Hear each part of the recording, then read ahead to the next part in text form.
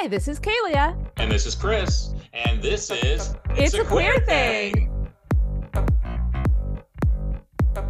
On this show, we focus on politics, civil rights, news, and entertainment. And on this show, we have special guests and interviews focusing on issues relevant to the LGBTQ plus community. So let's get to it.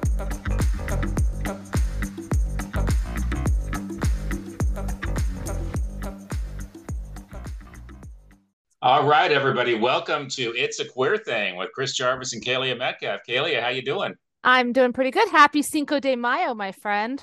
Oh, Cinco de Mayo. What are we supposed to do on Cinco? We're supposed to drink, right?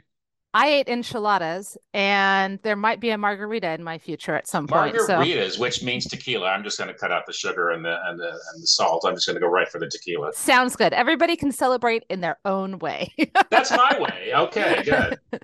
Oh my gosh, we have such a fun show today. I'm very excited. You want to tell the people what our awesome interview subjects are this time around? Yeah. Today we're going to talk to Paige Wilson, who is the illustrator for My Cat Fred Wears a Skirt. And we're going to talk to Bobby Joe Mendez about the Take Me Out to the Ball Game event that's happening on June 16th. And we're going to talk to Robin Johnston McGehee, who went to Florida to participate in the student walkout and talk about all this going on in Florida. Yes, exactly. And then at the end of the show, stick around because we've got our Chris's What to Watch and Kaylia's What to Read little segment. And then we're going to give you some information about what's coming up in 2 weeks on our next show. So a lot of stuff going on right now. But let's just jump right into our first interview with Paige Wilson. As you might remember in our last show, we talked to the authors Katrina Gidstret and Emily H.R. Gidstret, and they wrote My Cat Fred Wears a Skirt, published by Mascot Kids. It's a beautiful, wonderful little book about a cat who finds acceptance and joy in being his little authentic self. And here is our interview with illustrator Paige Wilson. So tell us who you are and how you got involved in this book. Well, Katrina is my mom's best friend, so we've known each other quite a while. She knows I'm an artist, and when she wrote the book, she decided to reach out to me, and I'm really glad she did because this was an awesome thing to work on, I think. Can I ask you if you're queer? I am, yes. Okay, so is when they decided, Katrina said, let's get involved with this book, and she told you the topic, what were your thoughts? I was really excited. I was when she came to me at first, she wanted me to illustrate a book, and I kind of thought it would just be like whatever, but it was actually about a topic I was very passionate about. This is a topic that means a lot to me. And so I was really excited. I'm like, oh, cool. This is like right up my alley. This is going to be really fun to illustrate, you know? That's awesome. So you're a college student. You're studying art? Yes. Yeah. I'm majoring in art. That's kind of the direction I want to go. I think after illustrating for this book, I think that's kind of what I want to do more is book illustrations. So let me ask you, Paige, because these drawings are really detailed and professional. What have you done before this? How did you use your artistic ability as far as drawing and graphic art? Before this, I kind of specialize in like animal art and stuff like that. And so I work on art commissions. That's kind of how I've been making money for years prior to this. That's kind of like my expertise before I got into this book design. So I've kind of had experience with like drawing colors and stuff like that. What's the medium you use to do these pictures? Procreate for the iPad. So it's digital? Yeah, it's all digital work, all on my iPad, yes. Okay, cool. That's really, really cool. We read your blurb in the back of the book, and you've been making art your whole life. What are some of your favorite art things that you've done besides this book? For me, the funnest part about art is just drawing whatever I want, you know? I think that's what makes art so fun for me is I could draw whatever I want, whenever I want. And so I have a lot of fun creating like character designs and bringing these character designs to life and stuff. And I also really enjoy working on pet portraits. That's also a really fun part of the hobby for me. When you talk about that artistic freedom, how much did the authors say, okay, on this page, we want to have a picture that does this? Did they give you like specific guidelines, or they were like, here's the story, you tell us what pictures you want and where they're going to go? And whose idea was it to put the cat walking with his little tiny shadow with the little storm cloud? I swear that's my favorite. It's so sad and so cute. So tell us about the process of actually putting the pictures with the words. Katrina and Emmy gave me basically full control over that. They approached me with a little sketch in the beginning, and they said, this is kind of the design the direction we want to go. And so I built off of that. Basically just gave me free control over everything, because they're like, we've never made a book before. We don't know what the process is. We don't know what to do. So here's the script, and you can do what you want, you know? So yeah, it was my idea to draw Fred with the little thunderstorm over his head. Yeah, Kalia loves that image. That's really nice. I do. My favorite image is after he puts the skirt back on Fred, and Fred is like, oh my God, my skirt's back on. And you can just see how happy the cat is. Tell us about how you guys discussed, since this is obviously a transgender story aimed at children, how you discussed how it might affect the public, or what the reaction might be. Honestly, there wasn't a lot of discussion regarding that. Our main priority was kind of getting the book done, and there was a lot of back and forth with Katrina wanted it to be as perfect as possible. She really wanted it to look good. That was kind of like, I'd say one of her main priorities was she wanted it to look good. And then once the book started coming out and we started seeing the attention it was getting, then we're like, oh, this is something like, it's something that we considered ourselves, but we didn't actually talk to each other about it. And then we're like, okay, I see what's happening, you know? So I think that's great. So you guys didn't come into it saying, oh, this is going to cause a big old controversy. You basically did the book you wanted to do and told the story you wanted to tell. And then afterwards, you saw the controversy start to happen. Yeah, it was definitely more of a passion project in the beginning. And then once we were on the news and we saw all the controversy, then we're like, this is something we didn't really consider, you know, or think of a lot, you know? Wow. I mean, as an artist who's, making a career as being an artist, does this give you like a lot of street cred that you've already illustrated a book while you're still in college? Or I mean, has there been a response from your peers and other artists? I know that the book company has offered to put me on a list for recommended artists, which is really cool. Yeah.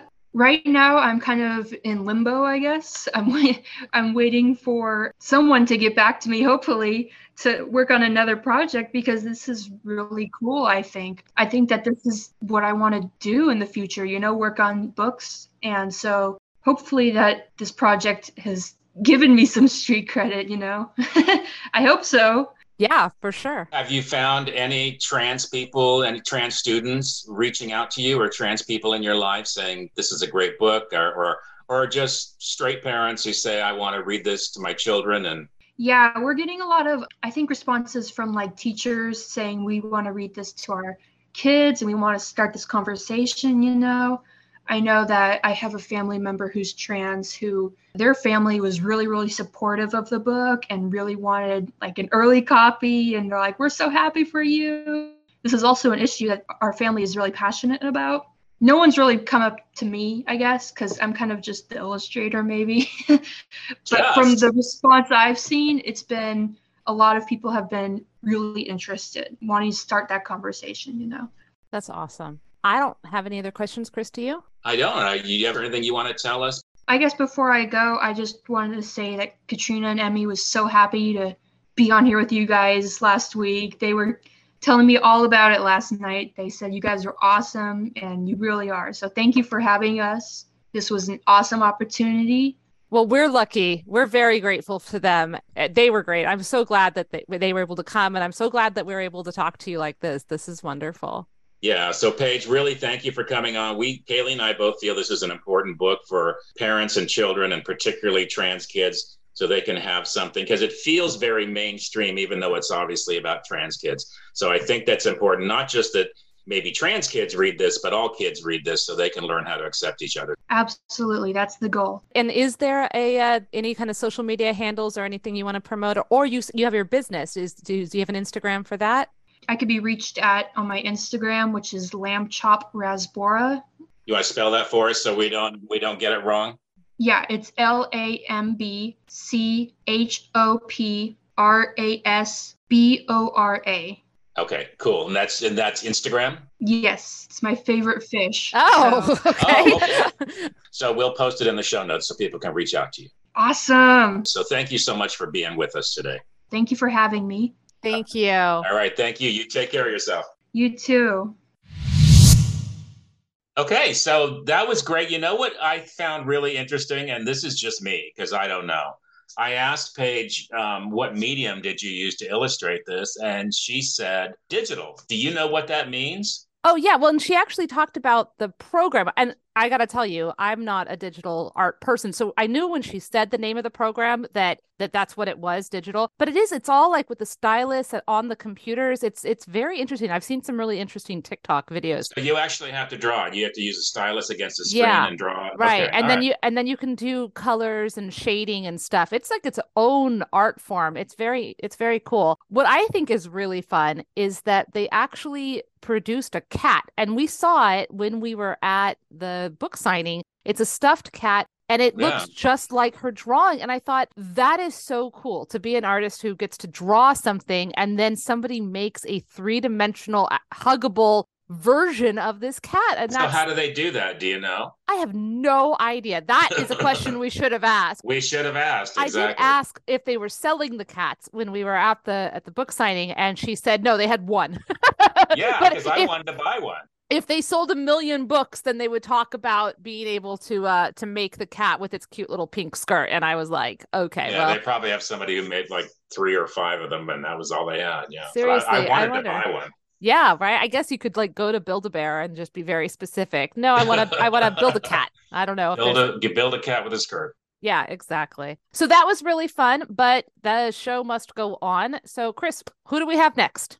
Next, we have Bobby Joe Mendez, and Bobby Joe has a event coming up called "Take Me Out to the Ball Game" on Friday, June 16th, where she is getting a bus together and taking people down to a Pride night. And I am not a sports person, people, but it's in LA, and it's the Giants versus the Dodgers. And I know I guess baseball is that small ball with the little white ball, so I know which one it is. Anyway, let's hear what Bobby Joe has to say about this event.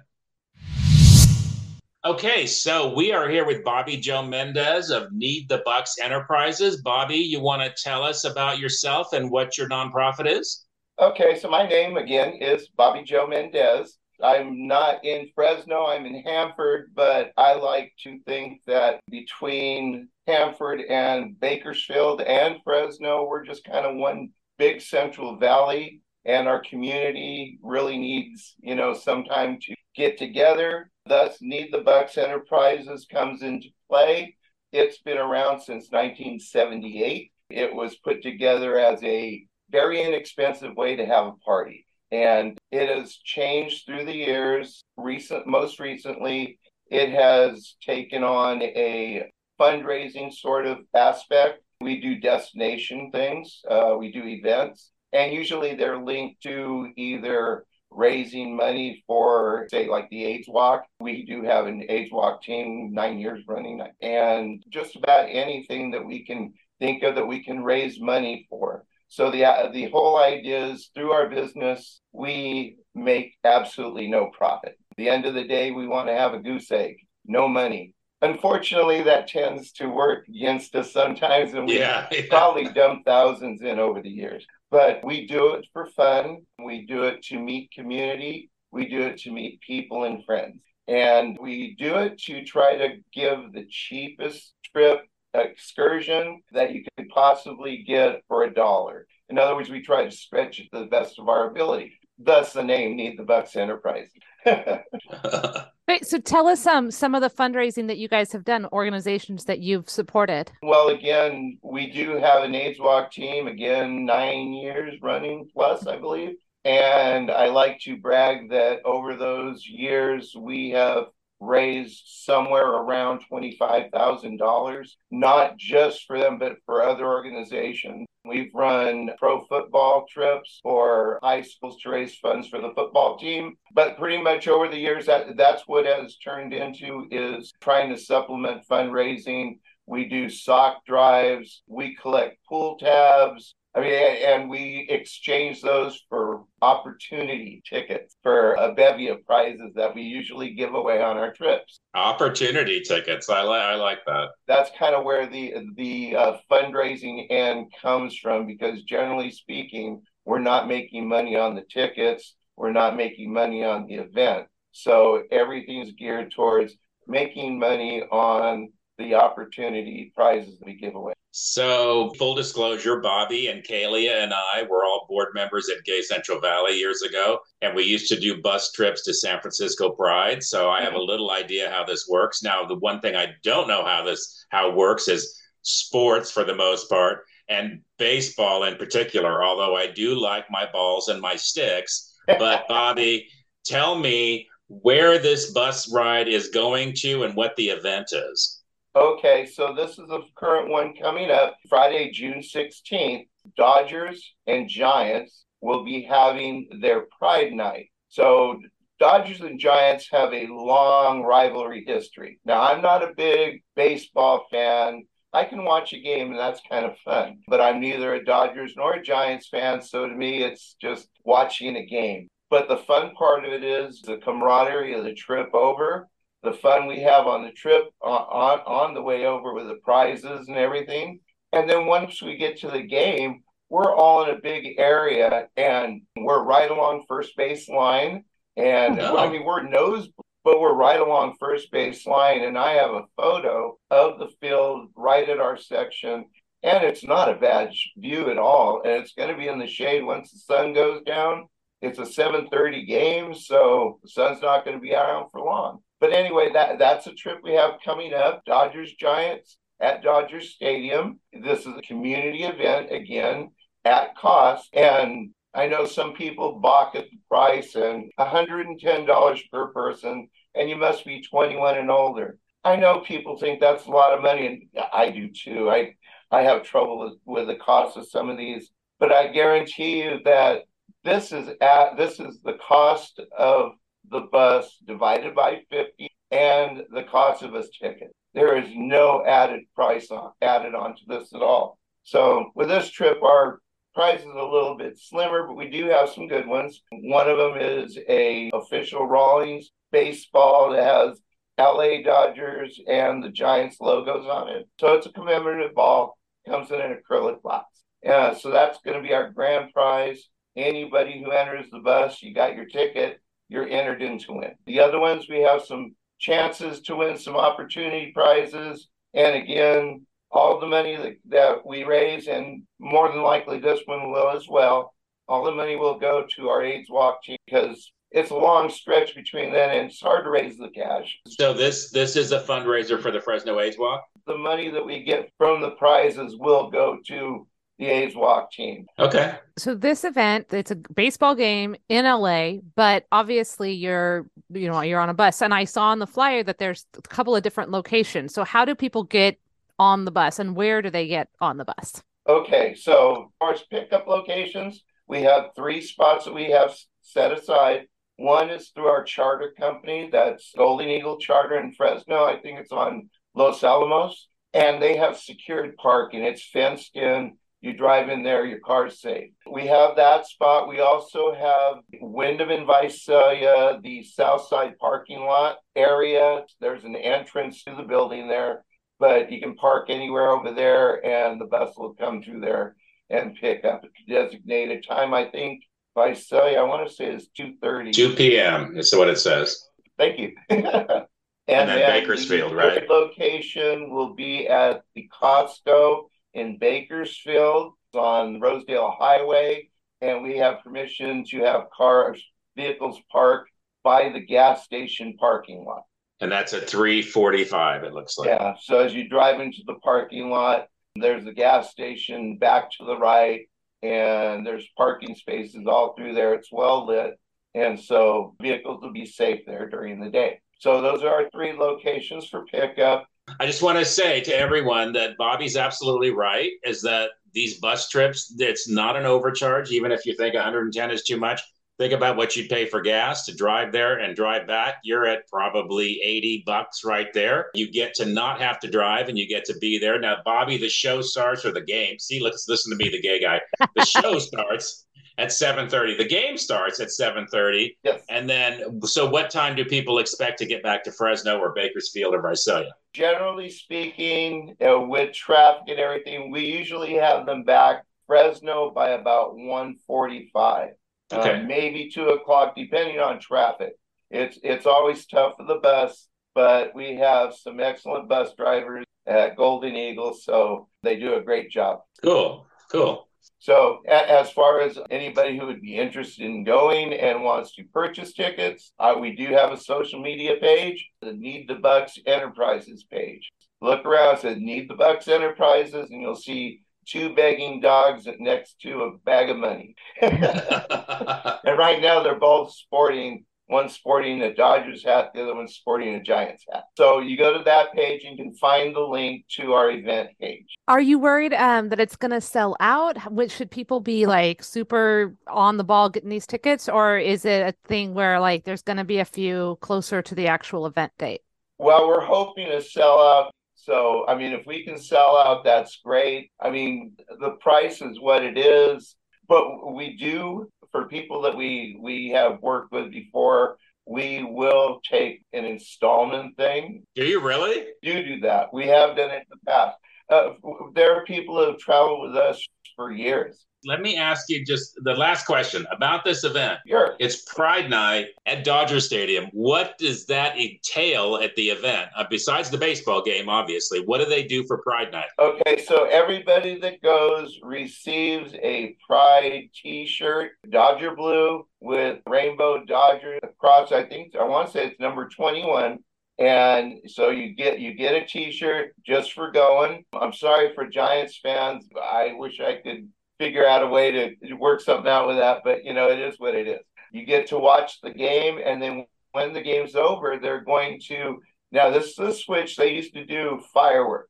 They've eliminated the fireworks, which is kind of a good environmental thing, and they do a drone light show, which I don't know if anybody's seen one on the internet, but if you can, in fact, I'm going to post one on our event page. It's not going to be the one they do, but they're always interesting, and you have music, so it'll be fun. Is there anybody like an LGBT person singing the national anthem or anything like that?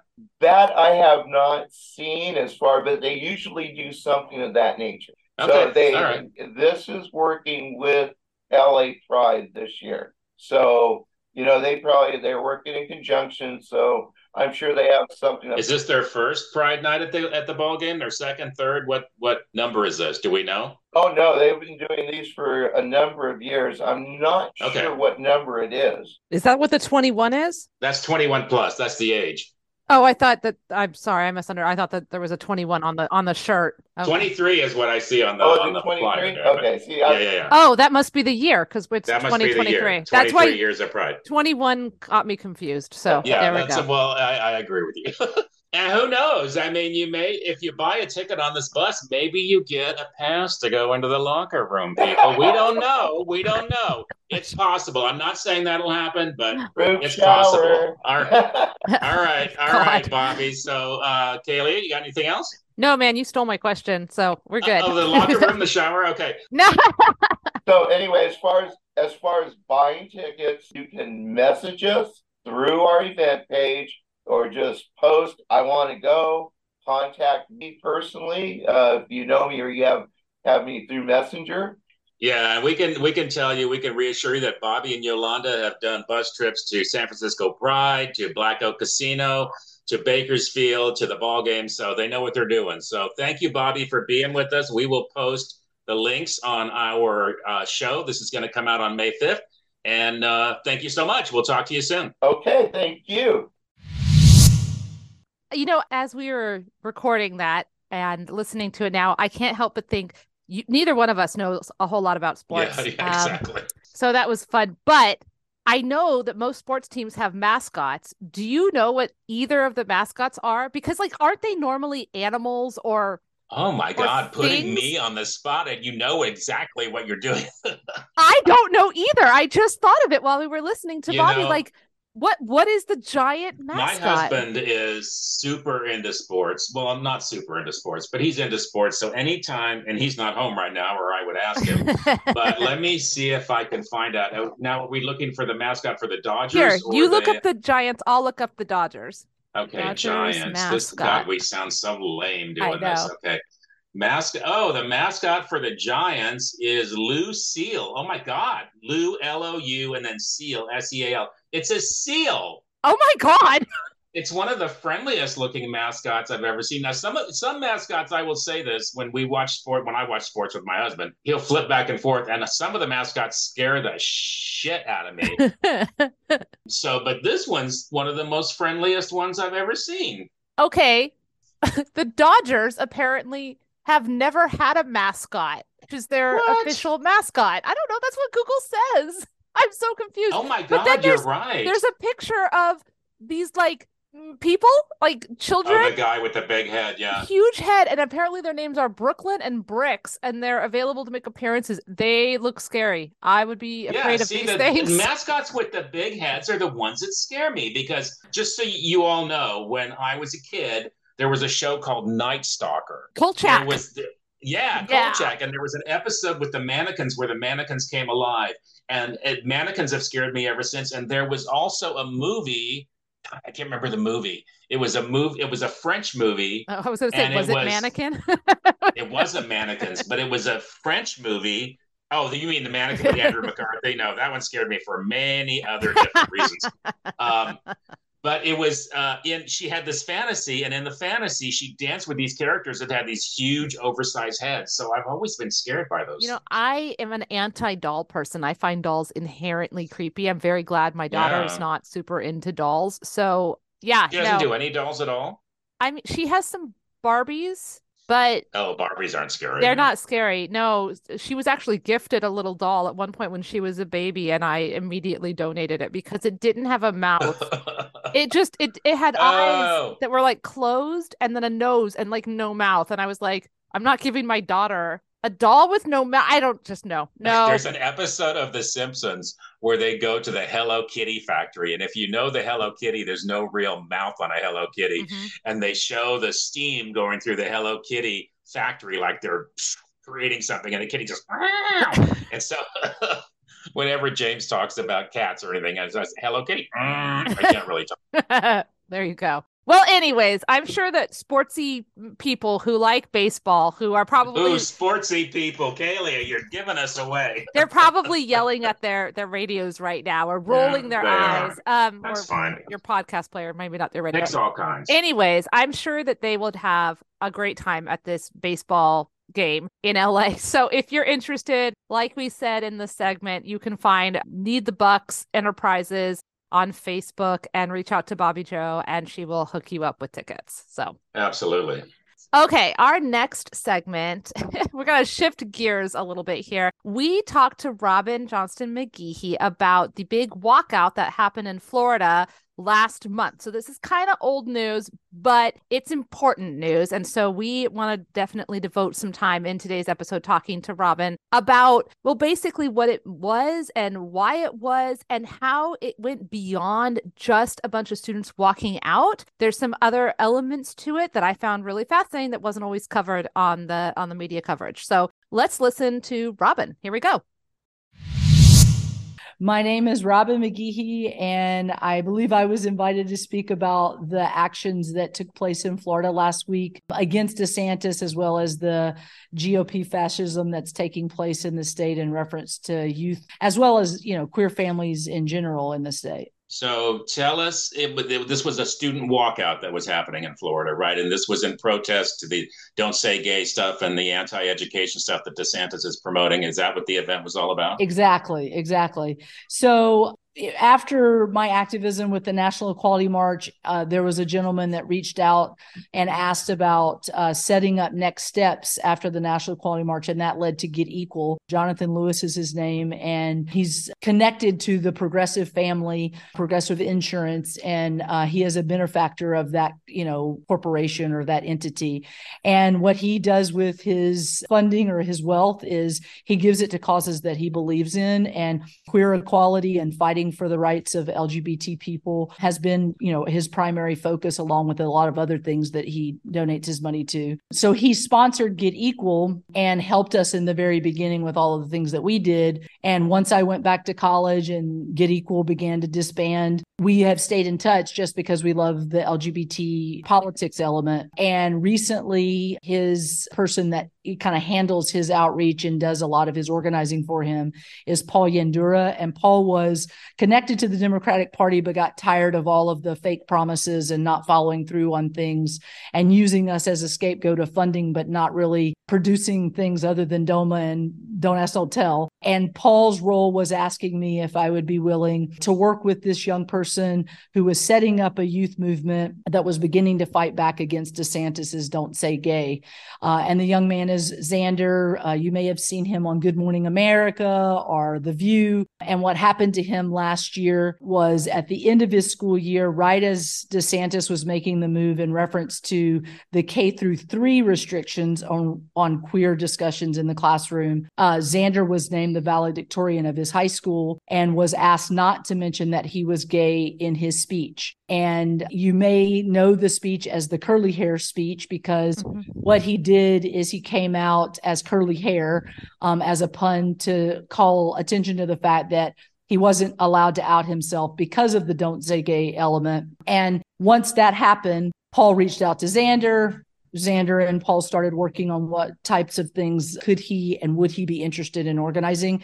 And we worked together for almost a year, and it culminated with these events that happened last week. And I know that's a long answer to kind of explain that's great. How he came into existence with, connected to me. But he is that next rising element of, speaking back and, trying to push the Democratic Party to defend these young people that are being bullied in these conservative states and to stop, the grass fire from taking over across the United States. So tell us about the walkout itself. Was it in one specific district? Was it statewide? How did they get the word out? Was there any, pushback and that they weren't going to be able to do it? I know it spread on TikTok, but tell us. Yeah. So in July, he started working with organizers from across the state and actually across the nation. There's a student from Berkeley, a student from Cornell, all over the United States that were graduates that decided to still stay involved in the fight, even though they had graduated. Xander is actually a student at Harvard, and he took a sabbatical this spring and worked on it all fall to try to start organizing a network of organizers that would adopt a school, try to get an organizer at a local high school to commit to organizing their local school to walk out. And it was a statewide action with over 350 schools on college campuses as well as high school campuses who had the, preconceived idea that they would all walk out sometime between lunch and the end of the school day, and specifically use that time to discuss a banned element of a lesson, either from the African American community that's been targeted or the queer community that's been targeted. And during that time of talking about that lesson, they would encourage organizers to find out if these young people are registered to vote, because in the state of Florida, you can register at the age of 16 and vote at the age of 18. So the idea is if you can build that groundswell of a youth movement by the year of 2024, when Ron DeSantis is more than likely going to be running as the GOP frontrunner, if Trump is not taking the firestorm, you're ready in that state to fight back against whatever the rhetoric is from the GOP. And so that's their vision, is to first walk out, but then educate. And that led to afternoon rallies in 5 different cities across the state as well. Do you happen to know how successful that was with the voter registration campaign? Do we have numbers or anything on that? We don't have the numbers of the voter registration. We'll know that by the end of the week. But I know that over the course of the day, they had people registering all on their platform, which is the walkouttolearn.org. And those people were also registering people so that, they technology savvy, young people, pull out your smartphone. We're going to drop it to your text if you have AirDrop or another type of technology. And they were registering and checking voter registration on that same day. The other thing that they created was a drop menu where you could identify the district that you were in, and it would actually email your voter registration to your legislator and show them not only are you registered to vote, but these are the issues that you care about. Wow. So you said they can register at 16, but they can't vote till they're 18? Yeah. Yeah. Okay. Yeah. Tell me about how the students, and I didn't know colleges were participating in this. Yeah. I'm more interested in the high school students and how they feel about what's going on in Florida. Are they connected with, first, that this is a repeat of history? Yep. And second, that it could completely change the trajectory of their lives. Are they taking this personally? Oh, absolutely. And are they emotionally damaged by it? No, I mean, obviously you do have some that are definitely dealing with the mental health element of not only the rejection potentially of their family, but, not all of these schools are very welcoming. So you had students that they may have been one of like 5 or 10 that were actually walking out that day. And then you had other high schools where the videos were overwhelming, where almost the entire campus was walking out and they were taking over the football stadium. So I think that there's going to be a depth, just like in any community, where some people are right at that element of just coming out and maybe even just accepting themselves, all the way to the person that is really seeing the political ramifications and what this means specifically about what their future might look like if they don't fight back now. I mean, they already see how it's affecting them in reference to their education. Most recently, as they were beginning to hit the walkout dates, they started to do a few walkouts in February, moving up to that major walkout that was going to be happening in April. And the firestorm started happening around a drag queen that was going to come to their GSA meeting. And this was even something that was happening after school hours, and they had to cancel the meeting. So they know that their freedom is being affected, number one. And number two, some of them are so compelled to act that they're going to school board meetings, they're going to the state capitol. They're not just using the walkout. They're trying to figure out what else can they do to actually be engaged. That's so optimistic. Yeah. I love it so much. Yeah, me too. Yeah, exactly. Yeah. But we saw a county in Florida, and I can't remember the name of the county right now, that changed. I keep hearing they canceled their Pride event, but I don't think they canceled it. They changed it to be a 21 and over event. Yeah.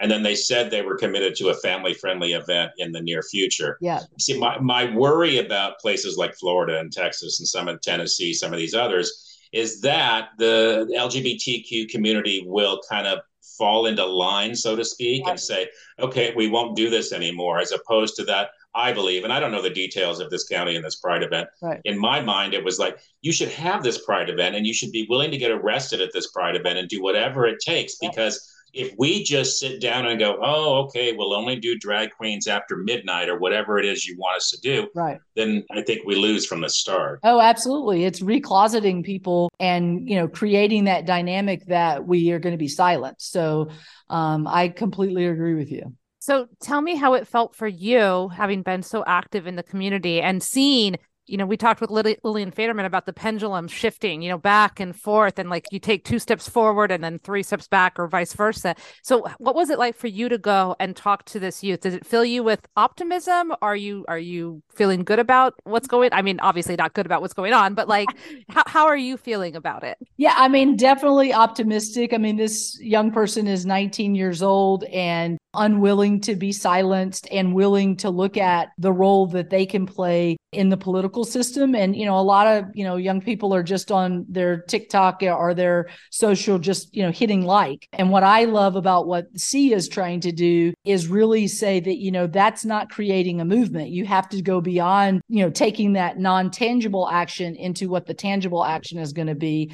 And it gives me hope, I went to the Lillian event that the Fresno Stonewall Democrats did. And one of my questions to her was, so what are your thoughts? Is DeSantis the threat that I see him to be? And, her comment was kind of what you said, which is we go in a cyclical pattern of we have wins, we have losses, we have wins, we have losses.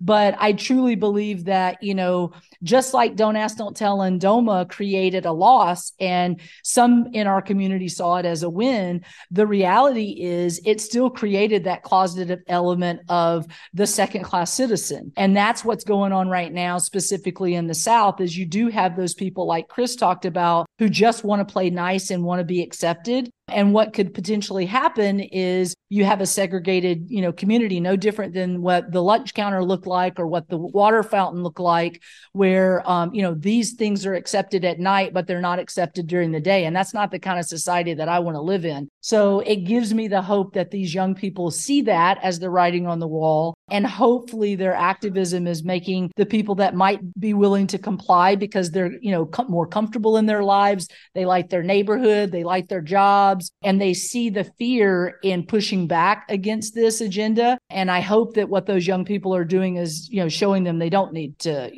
listen to what the GOP is trying to tell them. Yeah, I get, and to go back to Lillian, we did the Lillian Faderman event at Fresno State when she presented her history, and I don't know if she did the same thing at the Fresno Stonewalls, but she presented the history of gay pride over from the 50s on forward. And so, what my first question to her when it was all over was, Lillian, so what you said about the way we conquered all of this hate and prejudice and discrimination in the past was we came out of the closet, we became better citizens, we fought back, we spoke up, we did this, we did that. How do you think going forward at this point in time, and it's seeming to go back to this rhetoric and this discrimination that started in the 1950s and before, how do we now conquer it? Because we're already out of the closet. We already know we have families. They already know we're getting married. We're doing all of these things. How do we move forward? And that's the question I have for this movement is, I understand what you're saying about getting out and fighting and screaming, and like we always have. It's curious how we're going to combat this mostly political, gerrymandered, legislative power that we are up against now, when it just seems the politicians are just disconnected from the people and they just want to pass laws against us. Exactly. Well, and I completely agree with you. And I have to look at states like what happened in Tennessee, the Tennessee 3, and what happened in Wisconsin with the Supreme Court, their state Supreme Court. I mean, there are wins. Right. I do believe that, yes, we do have an element where the gerrymandering is a real thing. And sadly, it's kind of like Rome is burning and, you have to focus on this over here where everything else is like going to hell in a handbasket as well. And that's really what my frustration is because although I vote blue, I believe the Democrats should be such a stronger entity. And there is a lack of organizing, in my opinion, that makes me question why we are continuing to put the same people in office that are not willing to call a spade because they're trying to play nice. And, I don't know where it's going to go, but I truly hope that what we see in Tennessee and Wisconsin and even in Florida, I believe there is a groundswell that is going to be undeniable, hopefully, if people start seeing that this is really affecting their real lives. And, right now it's only affecting young people, but, the more that pride, I was in Miami, is where I went to the rally. Walking down Ocean Drive right there in Miami, there's 4 or 5 restaurants right in the middle of the gay district that, drag queens are there for entertainment and they're, helping with serving dinner. Those restaurants could be potentially shut down. Now, the problem with that is they probably won't be bullied and shut down, but it's on the books that they could be. If you look at, it's such a vague type of discussing drag and trans that if someone with a draconian action wanted to try that, they could actually, really have a real stance on. Or maybe those restaurants decide on their own, we don't want drag queens in here because we don't want to risk it. That's the way it starts to fall. Exactly. And so, I don't really have that answer. And all my hope is that the proof is going to be in the pudding when people start voting. And I really was hopeful that DeSantis was going to have a run for his money when he ran for re-election because he had already started that rhetoric. but sadly he won. And, if you ask Floridians why he won, it's because there wasn't a good Dem, alternative. Wow. And I feel we're running into that same thing. I love Biden. I'm grateful for what he's done for our country, but I really do believe that we need a stronger candidate. And I don't believe that we're going to see that happen. He is going to announce re-election. Yeah. And DC folks will tell you, you don't have a better option. You better get on board because that's who your candidate is. And sadly, that's the reason that we find ourselves, we're our own worst enemy because we're not forcing the party to actually do something different. So, yeah, and I totally agree with you. I love Biden too, but God, I have my doubts about his candidacy for re-election. And I think you're absolutely right about when I say, what are we going to do moving forward? Politicians are the key. I hate to say that politicians are the key, but politicians, judges, legislators, they are the key. We have to get open-minded people elected so that this stuff doesn't happen. The only reason this is happening now is because right-wing conservative people have decided they're going to take down the LGBTQ, the Black community, the trans community, and they have the power to legislate and do it, whether their constituents want them to do it or not. I mean, is it Missouri that now I heard what you said earlier about this is affecting kids, but I think it's Missouri that is proposing not just a ban on children's trans care, but adult trans care. Yeah. No, it is across the board in that state. Yes, absolutely. Yeah. And it's life or death for, this. Right. Exactly. Not only talking about their mental health, but their physical health as well. Right. Well, and it's so hypocritical because I could go get a breast augmentation or a nose job or whatever. And why? To make me feel like more of a woman, and no one would bat an eye, but somebody else, because you're not trans. Exactly. I mean, so it's so blatant. It's That's the thing about it. It's so in our face. They're not even. I think when I was listening to Lillian talk, and of course I'm 61, so I've lived through a lot of this. In the past, it was, even though it was there on the surface, a lot of it was underneath the surface. You didn't talk about this stuff in public. The legislators just, kept us down without a lot of conversation about it. Now it's completely in our face. They're saying right to our faces, you are not worthy. We're going to take you down. We don't care about your health. We don't care about you. Yeah, exactly. And I hear what you're saying about the politician element, and I completely agree with that. The only the only addition that I would make to that is the reason that the action means so much, and the protesting and the, even getting arrested and the walkouts, all of that stuff creates the social element of a moral dilemma. And so, for example, on the day of the actions, over 100 national, international, and state local press from MSNBC all the way down to the local newspapers and news stations were covering those walkouts. And that puts it in people's living rooms. And so even if politicians are not saying what they need to be saying, it is showing a public outcry. And if you don't have that, then the only, vacuum that you have as the rhetoric is someone who might be saying something politically. And that's the reason that having those bigger actions that are the lunch counter moments that capture that media attention creates that dynamic that, like a podcast or a news story or a whatever, that is going to create that TikTok sensation that's going to make people question, well, where do I stand on this issue, number one? And then they're going to be picking who they want to vote for, number two. And what's compelling for me is it's not only trans folks that are standing up against the anti-trans removal of healthcare, it's parents. Like, if you start watching the news, it's moms and dads who are like, look, I didn't even know anything about trans issues, but my kid was about to kill themselves and I figured it out. Exactly. And those are the people that you have to get in front of the news cameras to counter the person that's saying that, stop telling us what to do with our kids. Because what about that person's kids and their personal freedom as a parent? And if you don't have the actions to create that rhetoric of, why the action's happening, then it is just the politicians who sometimes are not really taking that moral stand. And, in my opinion, it has reached a moment where, just like Barack Obama was talking about the African-American preacher, he went and did a major press conference about race.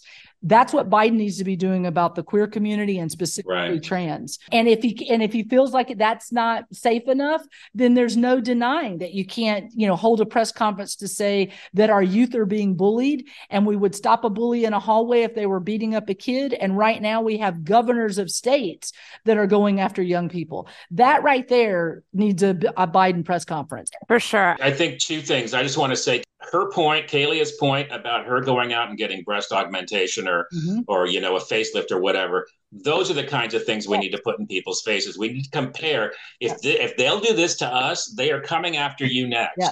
And the parents of the trans kids, that's an absolutely valid point to get them out there, because we need to look historically at how allies have helped shape the civil rights in this country. We need our allies to step out and say, no, I'm not trans, I'm not part of this group, but this is wrong and this is wrong. And what I think will lead to that is we have to show the harm. Because when you show the harm and you pull on the heartstrings and it becomes personal. And then if you're at the water cooler or whatever and you're like, oh my God, did you see this thing? And somebody says, yeah, those poor kids, I feel so bad, then it's like, oh wait, I didn't even know that you felt that way. Or if they say the opposite, then there's like a moment of educational opportunity. But I think that showing the harm, I think people get motivated to protect people when they see it gets really bad. Like, let's talk about the kids in cages, right? Like, stuff happened because it was so horrific. I don't want to wait until the 1930s Germany aspect, but we need to start showing that this is really harmful so that people will say we have to stop this before it gets any worse. Exactly. And that's why ACT UP took body bags and did die-ins in churches at the Capitol. And so those things made a difference, those very visceral things. When you put out the quilt in the Washington Mall, that's an image that stays with people because it's so horrific. We covered our campus with hangers at one point during a thing when I was in college for the National Organization of Women. And it was the entire quad you couldn't walk through, and it it made a difference, and it was. So I think we have to do those kinds of things. We have to show the pain. Yeah, I totally agree. Okay, Robin. Well, we really appreciate you being here. Do you want to tell us how people get involved with these actions, how they get involved on your behalf? Yeah, so you go to walkouttolearn.org. Even if you don't live in the state of Florida, if you want to get updates, if you want to be connected to what's going on and kind of hear what they're doing, I definitely recommend just going in and signing the pledge. And, also making sure that you are following the young people that were involved in the fight. And, I will say also, there's a young person, Proud Twinkie, on Insta that I love, has done multiple occupies of the state capitol, and Will Larkin is their name. And, at the same time that those walkouts were happening, there were arrests in Tallahassee because people threw panties down on the legislators at the state capitol. And on the panties, it said, protect trans lives. It shouldn't matter what the genitalia is of these people. And then they started finding the legislators in town, and they would go up to them while they were sitting at dinner and drop a pair of panties on their dinner table. Those types of actions will end up shaping, because, part of it is there's a sucker punch. And if the sucker punch is not answered back with action, then what's going to happen is they know they can get away with it, and they will only get more aggressive on trying to, figure out what they can do. So I hope that, what we see is that people continue to take action and get involved. And let's not forget that DeSantis, I know it's not technically called the Don't Say Gay bill, but that's how we all refer to it, expanded it to not just K through 3, but now it's K through 12 in Florida. Yeah. And that's why that action was planned on we knew that Department of Education vote was going to happen that week. And so the idea was there was, a lot of right-wing people saying, oh, isn't it interesting? They wanted a 3-day weekend. It had nothing to do with it being on a Friday. It was more the fact that we knew that decision was going to come back on a Thursday. And then on that Friday, you needed to have a response. Right. And so all of that stuff matters. Thank you so much, Robin. I'm sure we will talk to you again about other things. Again and again and again. Thank you for all you do for the community as well.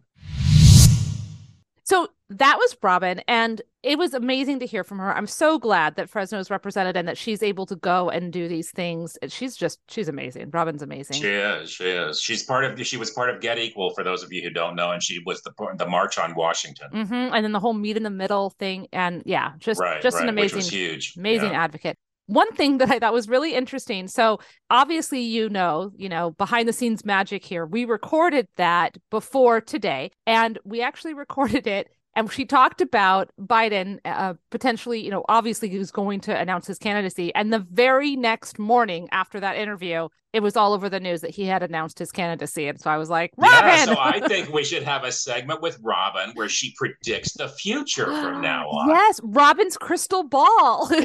Of course, we could record it after the predictions come through, and that way it would look really good. Yeah, my gosh. Robin, have your people call our people. We'll make you look real good. People, And what's another thing interesting is these students who walked out, it wasn't just a lot of times when people think, oh, students are walking out, they're just trying to get out of class. These students were doing it for educational reasons too. They were registering to vote, and they were looking into not just LGBTQ history, but Black history and other ethnicities' history. So they were working. They weren't just walking out. Yeah, I think that that's really important because, like she talked about in the interview, the big splashy things, the dropping the panties on people's plates and like doing all of these big activist things to get attention are very important. But I also think that a lot of times people just roll their eyes. They're like, oh, activists, they're blocking traffic. They're doing this, they're doing that. Right. And I love the fact that these students were like, we're not just going to leave and then go stand somewhere. We are doing the next step. We're registering to vote. We're proving that we've registered to vote to our legislative officials, and we are seeking out our own education. You're not going to educate us. We will educate ourselves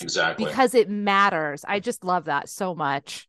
Yeah, and I think we've had the conversation over the years about youth and the youth vote, and I've been one to adamantly say over and over, kids don't vote. And historically, that's true, but it's changed recently, and kids are coming out to vote. And when I say kids, I mean, 18 to 25-year-olds are coming out to vote, and they really are doing that now. And now, especially with the issues that are coming up in the next election, which are abortion rights and equality rights and all these other things that kids are really interested in. And I keep saying kids because I'm so, old. But yeah, I said it before you did, so it doesn't count that you said it. Okay, buy me a Coke. And so these kids, they are coming out to vote. So it is changing. Historically, kids have not voted, but it's starting to change. Yeah, no, and I think that it's because these are social issues that are affecting them, and they're really seeing how they matter. Because it's hard to get excited about the tax code when you're 22 and you're barely making any money to pay taxes anyways, right? It's hard to think about the retirement age in being 62, 65, 60, whatever it's going to be, and they argue back and forth, or to talk about Medicare when you're in your 20s, because it seems like it's so far away, it's not as relevant. But when there are things like, trans people, my friends, my loved ones are being basically systematically erased from the world, or they're telling us what we can and can't read and what we can and can't do and who we can and can't love, then I think it really starts to make a difference to kids. And like I said in the interview, when the harm is personal, then it's more felt, and then change happens. So. Right, exactly. And I will say that, Florida, which is, I want to say the gift that keeps on giving, but it's the opposite of the gift that keeps on giving. They keep passing anti-LGBTQ, anti-women, anti-youth, anti-education, anti-everything. The latest is they passed a bill enabling businesses to sue local governments to halt arbitrary, this is in quotes, arbitrary or unreasonable ordinances. What they're aiming for is that they want businesses to be able to not participate in the business world, which means you have to be equal to everyone and serve everyone equally. They want businesses to be able to opt out based on religious reasons to serve the LGBTQ community. And also DeSantis, this idiot that's running Florida, has instituted it's not called, the actual bill is not called Don't Say Gay, but we all know that it's called that because that's how we are familiar with it. It used to be K-3, and now it's K-12. So he doesn't want people to talk about sexuality, gender, or sexual orientation all the way through 12th grade. And we all know when kids go through puberty and they are curious about these things, he doesn't even want them to do that. And that is causing it to spread throughout the country. Florida is a very, very dangerous place right now. And we need to pay attention because as much as we feel safe in California, as we've seen recently with the abortion laws, mifepristone, which may affect California if it becomes a federal law. So this is drifting into our territory, people. We can't any longer look at it as just, oh, that's a Florida, that's a Texas, that's a Tennessee. It could affect us directly. Exactly. Okay. Well, I'm ready to talk about something a little bit lighter. I hope. I don't know what you picked, but I picked something lighter and fun for my part of this next segment. Mine's light too. Okay, good. So the book that I picked to tell you all to go out and read is called Lies We Sing to the Sea, and it is by Sarah Underwood. And okay, so first of all, I have to tell you that if you read Circe or if you read The Song of Achilles, you will like this book. It's basically kind of almost a retelling of some ancient Greek mythology with a sapphic, lady on lady love story and some cool feminism thrown in there for good measure. And of course, there's some magic, and it's really, really good. And if you are familiar with Greek mythology and you remember your Odysseus, and Penelope and her 12 maids that were hung, and Ithaca and all of those things, great. But if you don't, that's fine. The book will explain what you need to know when you need to know it. But the basic premise is that on this island, because of a thing that the god Poseidon has decided, every year 12 girls have to be killed. That's just like the thing. Otherwise, Poseidon's going to, destroy the whole island. So one of the girls who is killed, she thinks she's about to die. She dies, and then she wakes up and she's on an island somewhere else. And it turns out that there is a way to break this curse and stop it from happening again. She has to go back to the island and kill the prince. So we got a little bit of assassin. We've got a little bit of, like I said, some women on women love story happening. We've got some magic. We've got some retelling of Greek mythology. And you keep coming back to that women on women love story. I'm curious why you keep coming back. I know, it's weird, right? That I'm drawn to that. I don't know. Imagine that. But it's really, really good, and it's very well written, and I really, really liked it. So is this a book that's a retelling or an interpretation of Greek mythology? Yeah, kind of, because, there is the Greek myth of Odysseus coming back, and his long-suffering wife, Penelope, she was waiting for him for 10 years, and she had all these suitors. And so part of the myth is that she told them that she wouldn't pick one to marry until after she'd finished doing this big weaving tapestry thing. So she would weave every day, and then at night they would all undo all of her weaving so that she could put off having to pick a suitor, et cetera, et cetera. And these men who were like in her house trying to marry her, they basically were raping her women and all of these things and doing awful things. And then when Odysseus came back, because, the patriarchy, he killed all the women who had been raped, as if because they were spoiled and soiled. They were spoiled, exactly. All of that stuff. Spoiled, so right? I love the fact that this book this is years and years later, a couple generations, down the road. And the women are like, that's fucked up. It's not okay. And we're going to fix this. And so then they do. And that's really, really nice. And I appreciate that. I forgot for a second that we're on the episode where we can say fucked up. We are. Would you put this in the same, and I haven't read it, but would you put this in the same vein as when they do these they retell these Victorian novels and put zombies into it? No, no, I wouldn't. I know there's not zombies, but right. Those are very silly, and I feel like they're changing the genre. This whole Greek retelling thing is its own genre. The ladies of Troy, I'm not saying it right. The daughters of Troy, maybe. Like I said, Circe, these are beautiful retellings of Greek myths, and that's definitely an in vogue genre right now. The Half Sick of Shadows is one that I read a couple years ago, and it's retelling of the Arthurian legend, but from the point of view of the Lady of Shalott. So there's a lot of this historical retelling, but with a more feminist view, and a lot of them have sapphic love, which is, again, we're back to the sapphic love. That's 3 times. I'm just saying, like, that's what it's gonna be in these. Good for you, girl. Good for you. Anyways, it's great that these books are out there, and I really enjoyed this book. So once again, the book is called Lies We Sing to the Sea, and it was written by Sarah Underwood, and I highly recommend it. And you can get it on Amazon, people. Yes, you can. Okay, your turn. What should we be watching when you're not reading the book that I told everybody we should read?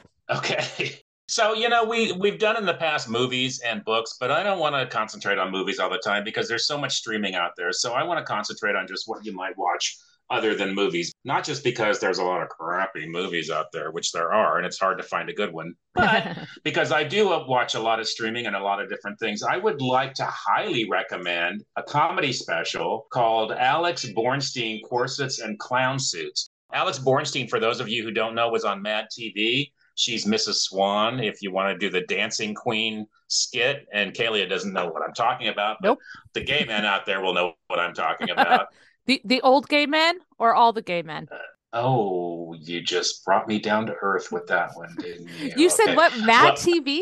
Is that Mad TV? It's the other version of SNL. When SNL came out, Mad TV was on Fox and SNL was on NBC. Okay. But Alex Bornstein is a great comedian, but you don't have to know her. Okay. It's a great comedy special, and she has two musicians on the stage with her, and there are songs and there is comedy. She touches on most of it is women's issues, very, very, on target with the women's issues that are going on right now with abortion and, equal rights and all that. She touches on transgender issues. She touches on a lot of LGBTQ stuff. And I will just say to you all that it's a very graphic comedy special than the language and subject matter, but it's funny as hell. And it's also not just a comedy special. It's much more like I don't know if any of you watched Sandra Bernhard in the day where she did comedy and she did music. And so but I mean, she tells stories and she does comedy and they do music and it's great. I can't recommend it enough.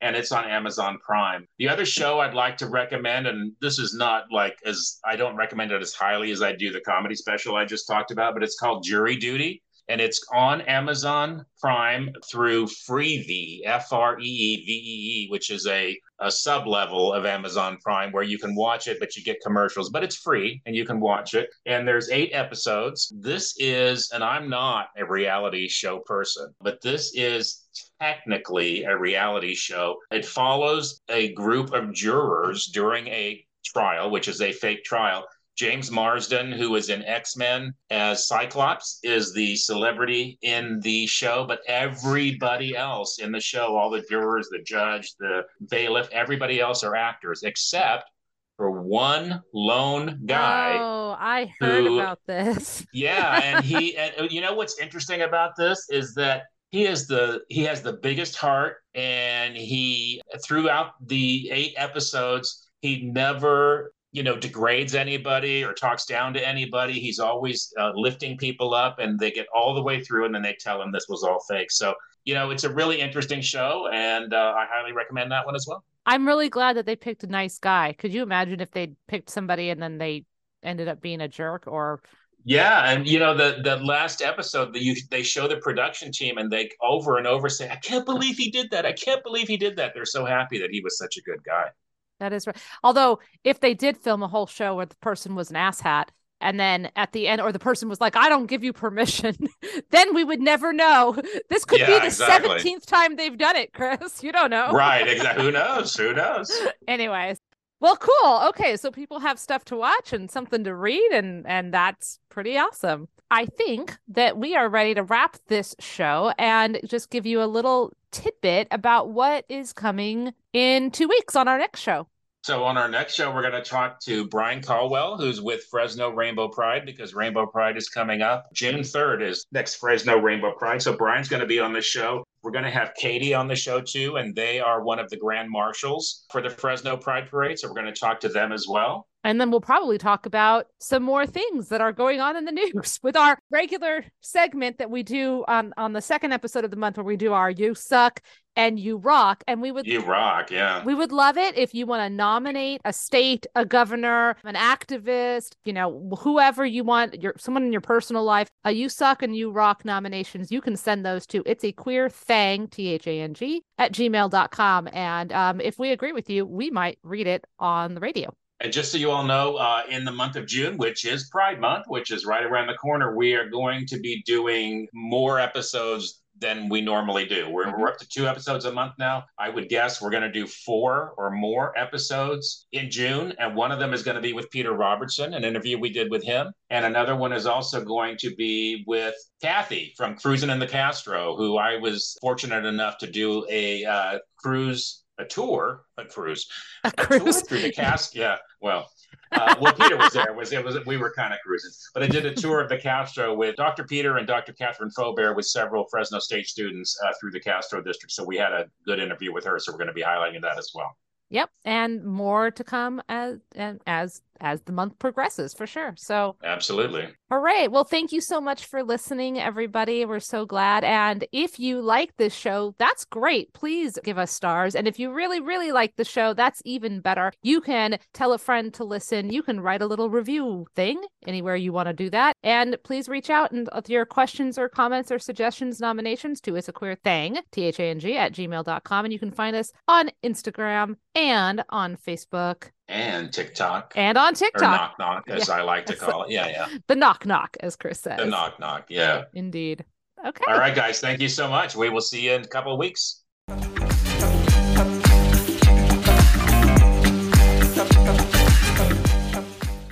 God damn, I'm the only one without a background. Fuck this shit. I swear to God. Anyways, let's keep it real. Chris is keeping it real. That's all I'm saying. Nobody else is, but Chris you're over there. No filter. Nope.